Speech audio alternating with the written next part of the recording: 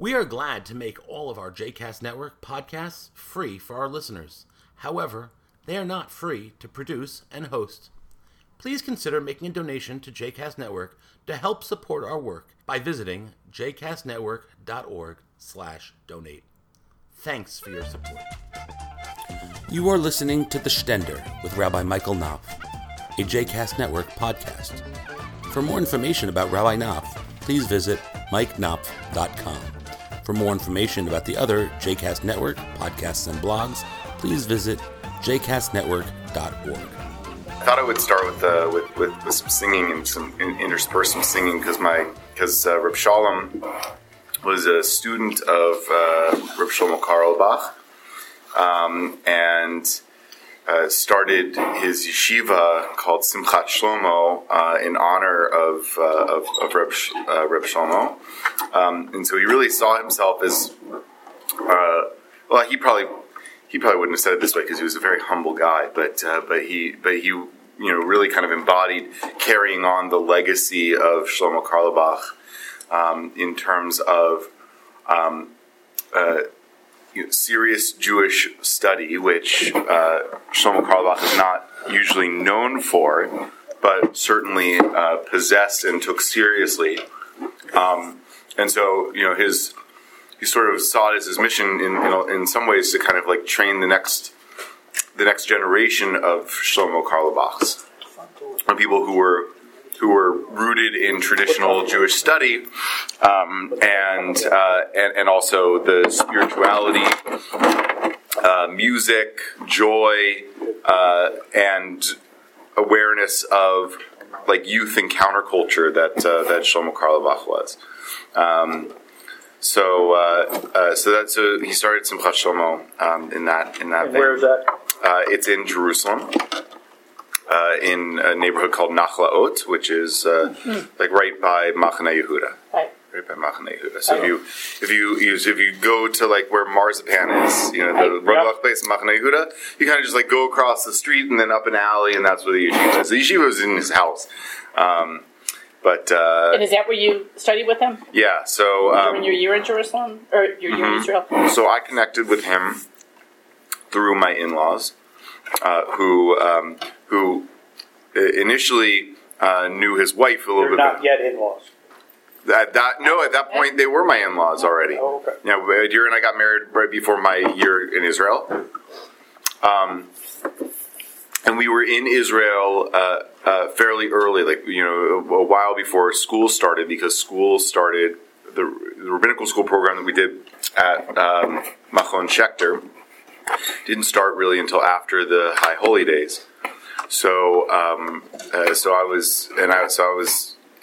Adira, because she's a saint, found work for that year to support us. She was nannying and other things, but I couldn't really take a job because I was going to be going off to school, in a month.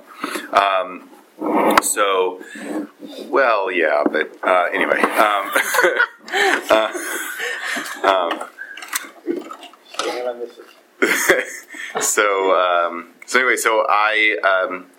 So Adir's parents connected me to Reb Shalom because they knew him and his wife Judy through their days in Reb Shlomo's circle, and so I began, I went basically full time at the yeshiva during the Elul session. So we're right now is the time, the anniversary of the time that I spent a lot of time there, and then I became close with Reb Shalom, and so asked him if he would be willing, because Machon Schechter, I don't know if any of you have ever been there or know about it. Did you study there?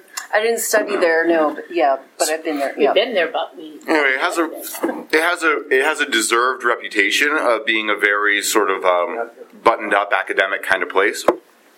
And my classmates and I were looking for some more spiritual study, and so I talked to Reb Shalom about whether or not he would study some Chassidut with us, with me and any of our students, my classmates who wanted to. and he opened up his home to us once a week in the evening, and we gathered there and studied Chassidut for a good portion of the year. So he became a really meaningful part of our rabbinical school journey, my classmates and I as well. And in some ways it was it's very interesting, how these sort of how like the generations of rabbis, you can kind of trace back to their source. So my rabbinate and my classmates' rabbinate is very much shaped by not only Reb Shalom, but a teacher that we had at our rabbinical school named Reb Mimi Feigelson, who was her title was the Mashpia Ruchanit, the spiritual supervisor of the school, and she just retired from the Ziegler School, now is back in Jerusalem, but she was also a student of Reb Shlomo. She's one of the first women to be ordained as a rabbi and was ordained by Reb Shlomo. So she was also in the circle of Reb Shlomo Carlebach that Reb Shalom and Judy were in. And so, so it's sort of like, and then my in-laws as well. So I kind of trace my spiritual lineage in some ways back to, back through Reb Mimi and Reb Shalom and my in-laws to Reb Shlomo Carlebach, who traces his, who was trained himself in the Lubavitch community in Chabad. So there's these generations of Hasidic Rebbeim. Chabad kind of traces itself back to the Alter Rebbe, who, if we have time, we'll encounter in some of Reb Shalom's teaching. Reb Shneur Zalman of Liadi, who was a student of the Maggid of Mezrich, who was a student at the Baal Shem Tov, right? So it sort of goes back like that. So I thought that we would do a little bit of singing of some of Reb Shlomo's melodies, as a way of remembering Reb Shalom and his spiritual lineage. We're in this period right now of the Shiva Haftarot and Nechamta, the 7 Haftarot of consolation, which begins with Shabbat Nachamu, with Haftarat Nachamu, from Isaiah, Nachamu Ami Yomar Elohechem. Right, comfort, O comfort my people, says your God. Dabru Alev Yerushalayim vekiru eleha. Speak to the heart of Jerusalem and call out to her, ki malat tzava'a, ki nirtza avona, because your time of punishment, of subjugation has been fulfilled. So this idea of speaking to the heart of Jerusalem, words of comfort, feels really meaningful to me right now, because the heart of Jerusalem in so many ways for me is Simchat Shlomo. If the beating heart of Jerusalem is like Machane Yehuda in some ways, so it's right there. So the idea of speaking to the heart of Jerusalem and expressing words of comfort feels really meaningful to me. So I'll start with the Nigun. Some of you might know it, some of you might not, and then it also has the words from that Haftarah in it. So.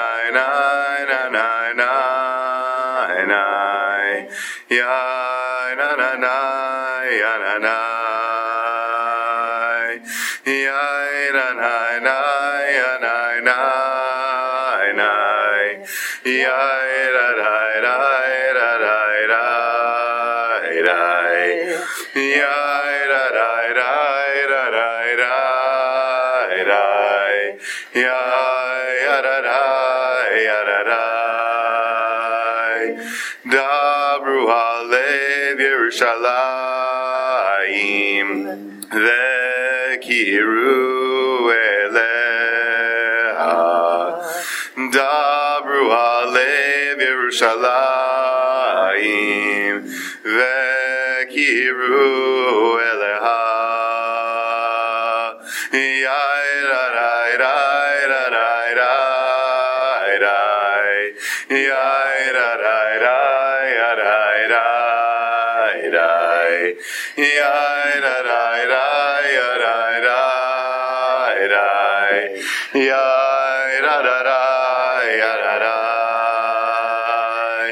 Nachamu, Nachamu, Ami, Yomar Elohechem. Nachamu, Nachamu, Ami, Yomar Elohechem.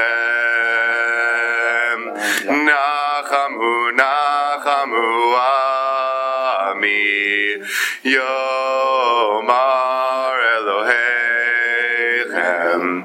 Nachamu, Nachamu, Ami, Yomar Elohechem.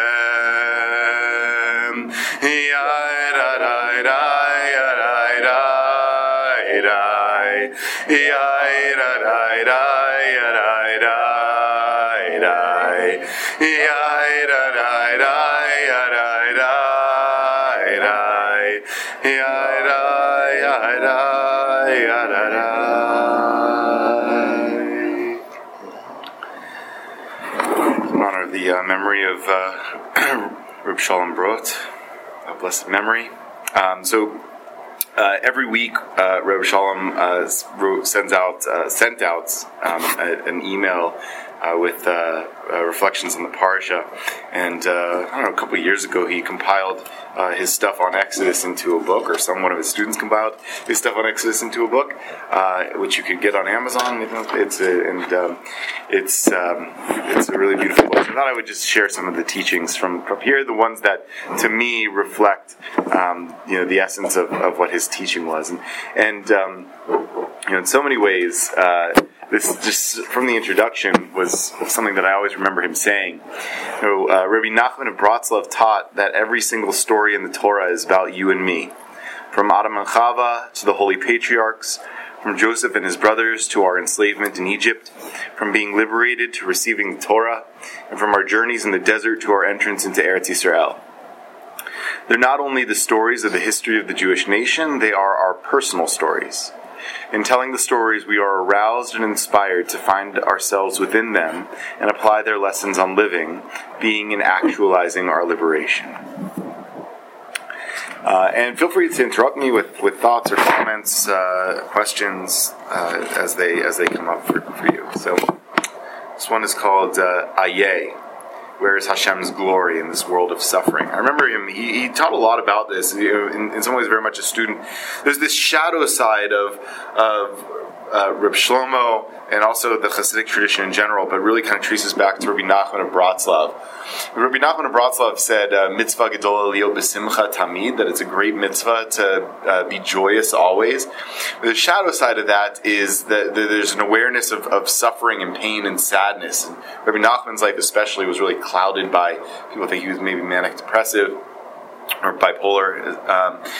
So there is this kind of shadow side to Chassidut, that it's sort of cultivating joy because it recognizes the pain and the sadness that people struggle with in their life. And so I remember him talking about this a lot, and I think related to personal experience that he had with some physical ailments. So he says, I want to share a personal experience. And by the way, I love this teaching also on Shabbos, because in the Kedusha we say, Ayeh Mekom Kevodo, where is the place of God's holiness? And then, like, in the next breath we say, Kevodo Malei Olam, that God's glory fills the whole world. So we sort of answer the question right away. It's an interesting sort of tension that you have there. So he says, I want to share a personal experience that explains why the lessons of the Exodus are so important to me. It all stems back to one significant night during a tortuous period of my life. Period of my life. I was living alone and feeling rejected in the deepest way. I had been suffering from an ulcer for a long time. No matter what I did, the attacks were only getting worse. At the time, I was teaching the Exodus story, and I was sitting at my desk trying to focus on lesson planning so I would not be swallowed in pain. Now, I actually don't know when this was in his life exactly, but he was originally from Montreal, and he spent some time teaching Chumash, teaching Bible at the Solomon Schechter School in Montreal. So he had an awareness of and a connection to an affinity for conservative Judaism, even though he was very much steeped in Orthodoxy. And he ordained a woman? No, Reb Shalom did not. He was classmates with a woman, with Reb Mimi Feigelson. Reb Shlomo Karlebach did. With a couple of other rabbis who are anonymous on her Beit Din. But yeah. No matter what I did, the attacks were only getting worse. At the time, I was teaching the Exodus story, and I was sitting at my desk trying to focus on lesson planning so I would not be swallowed in pain. Suddenly, my ulcer racked me with such a severe attack that I literally fell to the floor. Amidst my tears, I found myself crying out the most earnest plea I'd ever made to God. Hashem, why are you doing this to me? What are you trying to tell me? Rabbi Nachman's lesson, Aye, in Likutei Moharan, teaches that no matter how low you have fallen, Hashem is right there with you. But you really have to ask, Aye Mekom Kevodo. Aye Mekom Kevodo. Where is the place of His glory? Unaware of this teaching, I instinctively called out, Ribono Shel Olam, where is your glory? Here in my present life experience, which is so painful, in which I feel so alone, hurt, and victimized, where are you? What glory is there in this place? Am I, chas v'shalom, God forbid, so utterly disconnected from you? Because my cry was totally sincere, like the cry of a child, Hashem gave me a clear answer. I realized that my suffering was, on one level, a result of my negligence of an extremely important mitzvah, Hachnasat Orchim, welcoming guests into your home. That moment of clear communication with Hashem changed everything. All of a sudden, a new gate opened up. All that was left to do was enter, honestly and willingly. Just having been blessed to feel Hashem beside me in my suffering allowed my healing process to begin. I was suddenly inspired to look at the Exodus through a personal lens. I began to ponder whether the Torah's portrayal of the story contained all we need to know in order to heal our souls and achieve personal liberation. A critical question preyed upon me as I worked through the amazing 4 stages of redemption. The 4 stages of redemption are the teaching is in Parshat Va'era, Va'era. Va'era is in Genesis, Va'era is in Exodus, Va'era. There are 4 words of indicating redemption.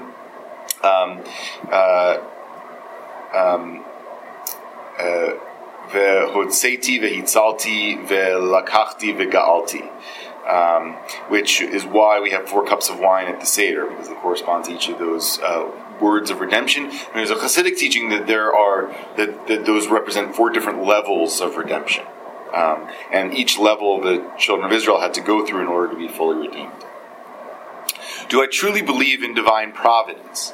Do I fully believe that Hashem is present at all times in everything that occurs? After much introspection, I finally felt confident that my answer to that question was, yes, I do believe in Hashem's divine providence. I went on to consider how, according to this belief, Hashem was present even while I was undergoing great suffering. Why would He allow such things? This led me to an even more difficult question. Do I honestly believe everything that Hashem does is good? This time it wasn't so easy to answer in the affirmative. After many weeks, I came to the honest conclusion that I at least wanted to believe that all Hashem does is for the good. This, too, was a level of belief. Having answered honestly, I was blessed with a new question and prayer, although I hadn't truly prayed in a long time. Hashem, if everything you do is for the good, what were you trying to teach me? What am I supposed to learn from all that has happened in my life? I was ready and open to listen.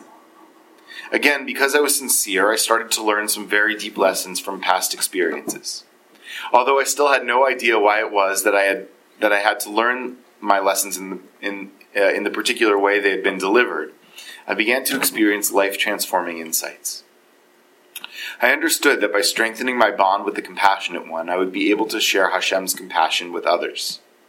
It took a few years to get to that stage, but eventually I was close enough to Hashem to help console someone else, someone who was on the verge of giving up on life.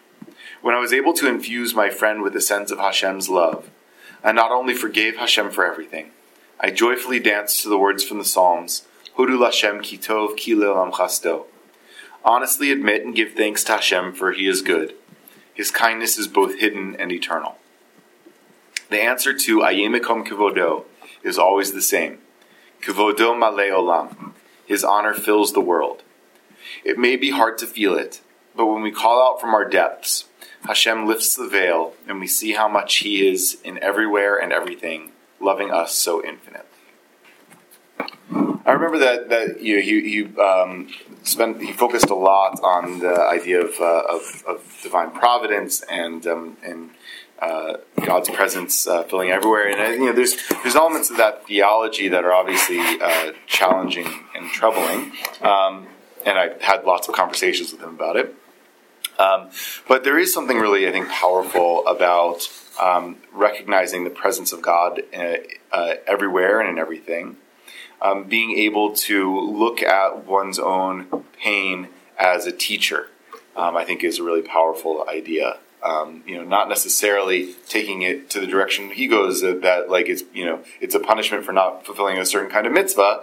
Although if that's a comforting idea for you, then by all means. But nevertheless, I think even if that's not the direction you go, I think that that often our trials can be our teachers if we allow them to.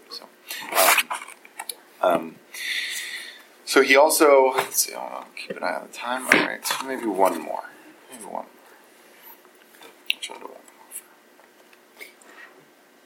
I don't want to keep you from doing that. No, go ahead. But if you were going to say, so what has he left in the world?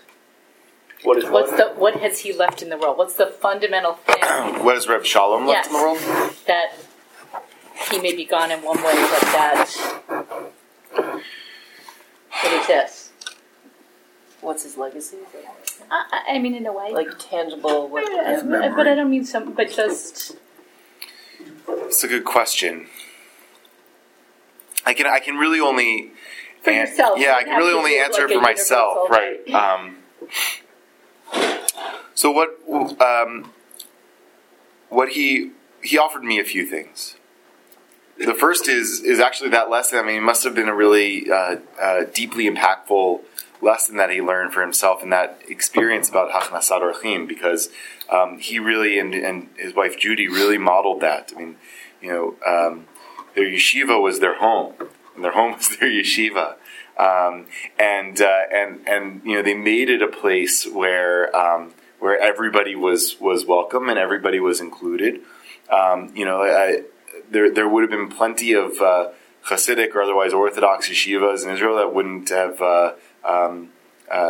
have bothered, saying, "Come and learn with us." And it wasn't even a hesitation for him. And more than that, I mean, he even offered me a time. I didn't take him up on it because I felt really intimidated by it, but to teach a class at the yeshiva,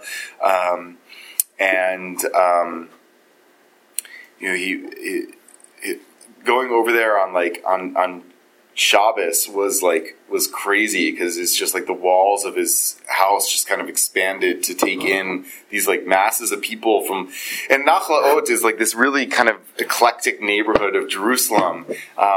It's the perfect place for where they lived and what their yeshiva was, because it's this combination of hippie culture and Hasidic culture.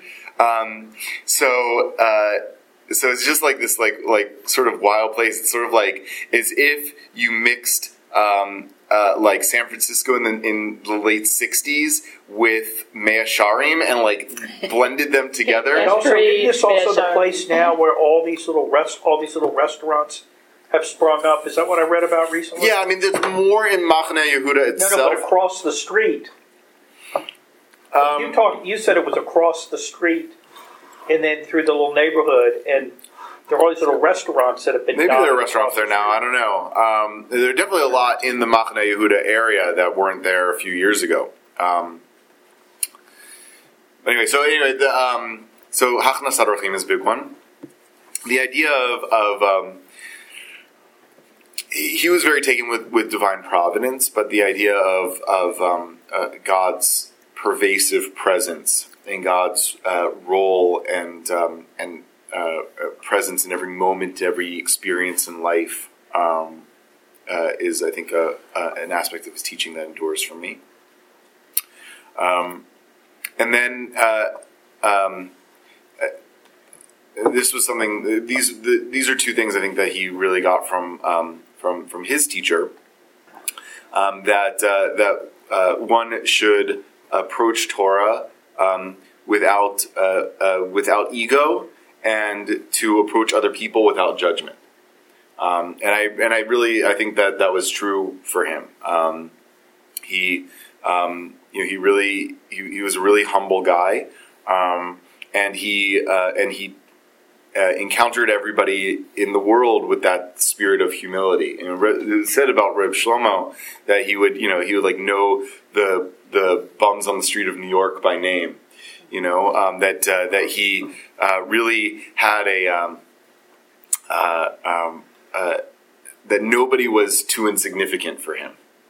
And Reb Shalom, I think, embodied that too, that nobody was too insignificant, nobody was insignificant. Everybody mattered, and he helped a lot. I mean, I saw him, walk in and out of his home, and he helped a lot of lost souls. I mean, there's a lot of people who they say about California that America kind of tilts so that people who tumble down to California. Right? So it's, I think that's true. The axis of Jerusalem also kind of tilts to Nachlaot, right? And he really saved souls. I think actually that's what I was going to read in this one, because I think it gives a sense of no, it's okay. We can continue this later. No, we can. That's fun to see you. Rabbi, one piece of bad news. Jerry was outside talking to me. His mother-in-law passed away. Oh, I'm sorry to hear that. Gary. Goldberg. Oh, I'm sorry to hear that. Birth Diana Met. 98 years old. I mean, they were. Yeah, they were waiting, but still. So we'll read, and then also music, song. Continue this after Mincha. So I'll let me read one more teaching. You guys can go if you need to go. We'll read one more teaching, sing one more song, and then we'll go up. So, and I think it's worthy for this time of the year. And so now we'll do it also in honor of his memory, but also of. Do we know Debbie's mother's name? I don't remember it. Sorry. All right. Well, in honor of Debbie Brandon's mother, and in honor of Kathy Green, Adira's aunt, who passed away also this week. Oh. So it's Vayhi b'shalach Paro et ha'am, and it was when Pharaoh sent out the people from Egypt. The Holy Or HaChaim asks two questions on the opening verse of Parashat B'Shalach. The first is, why does the Torah use Vayehi? And it was, and it came to be in this passage. According to the Talmud, the word Vayehi signifies pain, whereas the word Vehaya signifies joy. So in this passage where the Torah is telling us that we were finally liberated from Egypt, it's surprising that Vayehi is used as opposed to Vehaya. The second question is, why does the Torah say, and it was when Pharaoh sent the people, instead of emphasizing that it was Hashem who took us out of Egypt? The verse stresses Pharaoh's permission, as if he truly had a say in our exodus. The Or HaChaim's answer is that yes, Hashem allowed Pharaoh to play a role in our exodus. True, Hashem forced Pharaoh, pushing him to the point where he had to let us go. Nevertheless, we left Egypt only once he agreed to let us go. His actual permission was crucial. Hashem did not bring Pharaoh to the point where he had no choice whatsoever. Why? Because Hashem wanted to leave Pharaoh the opportunity to change his mind. And sure enough, just a few days later, Pharaoh made the mistake of pursuing the children of Israel into the sea, thereby bringing further catastrophe upon himself and his people. The children of Israel were saved. Why then was the word Vayehi used in this verse? Because Hashem cares about all of his creatures and is pained by the fact that Am Yisrael's exodus was linked to the Egyptians' demise. We may wonder why Hashem could be saddened by events he himself orchestrates. We must understand that there are certain structural elements to this world that Hashem set up for the greater good. It's hard for us to grasp how suffering and tikkunim, karmic fixing, work in this world. But we must understand that Hashem always suffers when any of his creations suffer. What are the personal implications of this teaching of the Or HaChaim? Consider the two following tshuva scenarios.